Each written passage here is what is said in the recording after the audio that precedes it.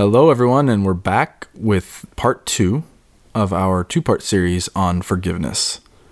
And today we're going to cover the third truth about forgiveness, which is that forgiveness is freeing. Before we jump in, though, quick recap on the 2 truths. Truth number 1, we said forgiveness is required, and we shared a bunch of scriptures that speak to that. So make sure you go back and listen to part 1 and even the intro to find out more about that. And then truth number 2, forgiveness is not dependent upon another person's apology. And so we fleshed that out a little bit and also touched a bit on the difference between forgiveness as well as reconciliation. So we talked about the difference between those two. Yeah, and that's a tough one, as we discussed. Yes. Because it can be tempting to say, I'm not going to forgive unless this happens, right? So, and truth 3 builds on these other 2, which is, I think, appropriate. So, truth 3, forgiveness is freeing. What do you think? Well, I think it's good. I think it's true. I think along with this, there are so many benefits to forgiveness, right? And so I kind of think of this truth in that vein as well. Yeah, and we've done this before, but whenever we go through some of these topics, we'll say the science backs up the Bible so many times. And I think we have a few examples here. I know you had a couple that you put in here. Did you want to go through those? Yeah, we can go through those. So I did a decent amount of research just on different health benefits of forgiveness and being forgiving. So I'm going to go through some of those first here, and Mark, chime in when you have something to add. Okay, so I will start off with this first one. This came from the Journal of Health Psychology, and these researchers were exploring the relationship among stress and psychological well-being and forgiveness. So psychological well-being is just mental health, okay? And what they found, as expected, that people who had greater levels of accumulated lifetime stress exhibited worse mental health outcomes. So the more lifetime stress they had, the worse their psychological well-being was, okay? Seems, yeah. Right. I think people would agree with that, yeah. Right. Okay, but among the subset of volunteers who scored high on measures of forgiveness, high lifetime stress did not predict poor mental health. Wow. Right. So they went on to say that the power of forgiveness to erase that link was surprising. They said, we thought forgiveness would knock something off the relationship between stress and psychological distress or poor mental health outcomes, but we didn't expect it to zero it out. Yeah, it's pretty incredible, isn't it? I thought that was, yeah. Well, because you get stress from so many things in your life, your work, your job, it can be relationships, obviously. Could be, health issues that you end up having. But the fact that people that have high levels of forgiveness can actually zero out the health outcomes for people that have high stress for their life. Yeah. Wow. Yeah. Pretty incredible. I thought so too. So, okay. So that's a good one. Yes. Okay. So along those same lines, these were the same researchers. They followed participants for 5 weeks and measured how their levels of forgiveness, went up and down. And so when their forgiveness rose, when they were more forgiving, their levels of stress went down. And then that reduced stress level in turn led to a decrease in mental health symptoms. Wow. So, we continue to see that relationship there, which...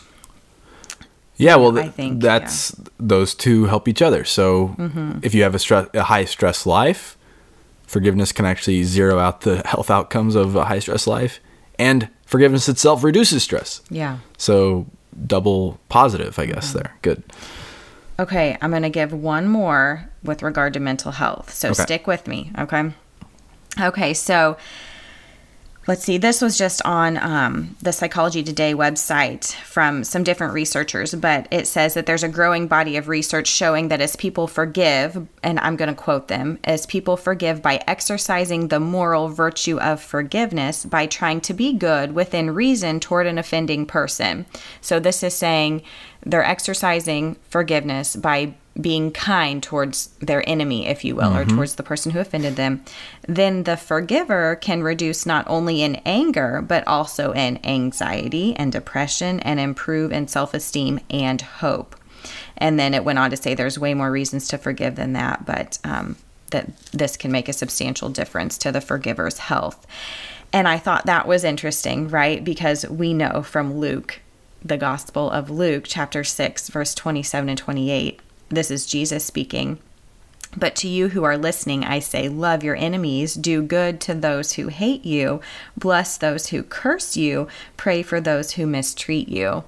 And right here, we're seeing the science showing the health benefits of doing exactly what Jesus told us to do. Unsurprising to those of us who are believers, but yes, the science is backing up Scripture again and again and again. I know, and it just I know you can't see me, but those of you listening, but I just smiled ear to ear when this happened. It's just like, yes, and yes, and yes, and yes, you know. So that's mental health. Yeah. Which, very compelling. So reduce stress, zero out the health outcomes of stress itself. And then also, even whenever you're forgiving those, it actually reduces anxiety and depression and improves self-esteem. So very compelling case on the mental health side. Yeah.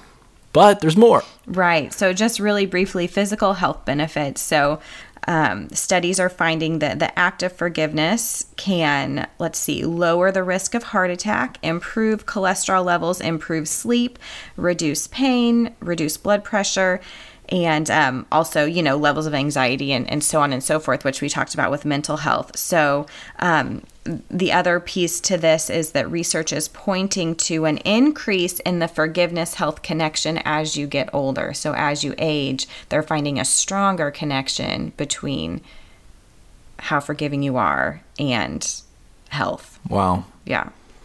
Yeah. And this comes from Hopkins Medicine. So this is really compelling case that's being built here around mental health, physical health.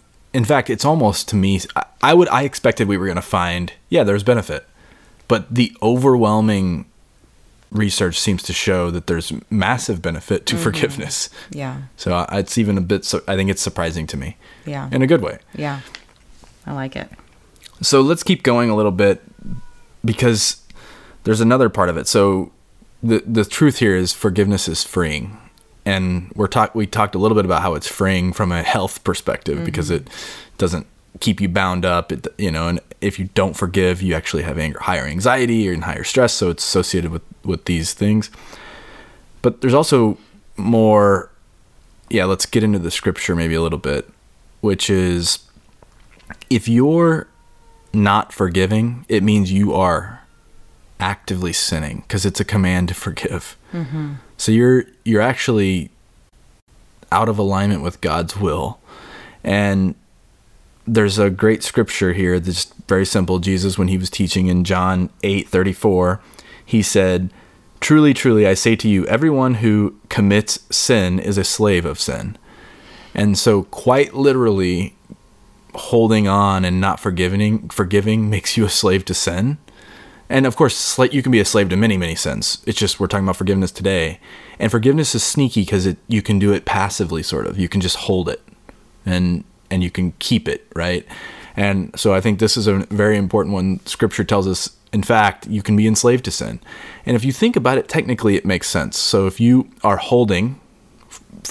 withholding forgiveness from someone until something happens, that means they do this, or they apologize and they somehow make amends. It means that you are giving them control over what you do. You're saying, no, they have to do something. So it's all in their control. And so you're sort of being held to whatever they decide. So even though you may feel like, oh, I'm the one in control, no, actually you've given that control elsewhere. And you're quite literally sort of enslaved to that sin of not forgiving.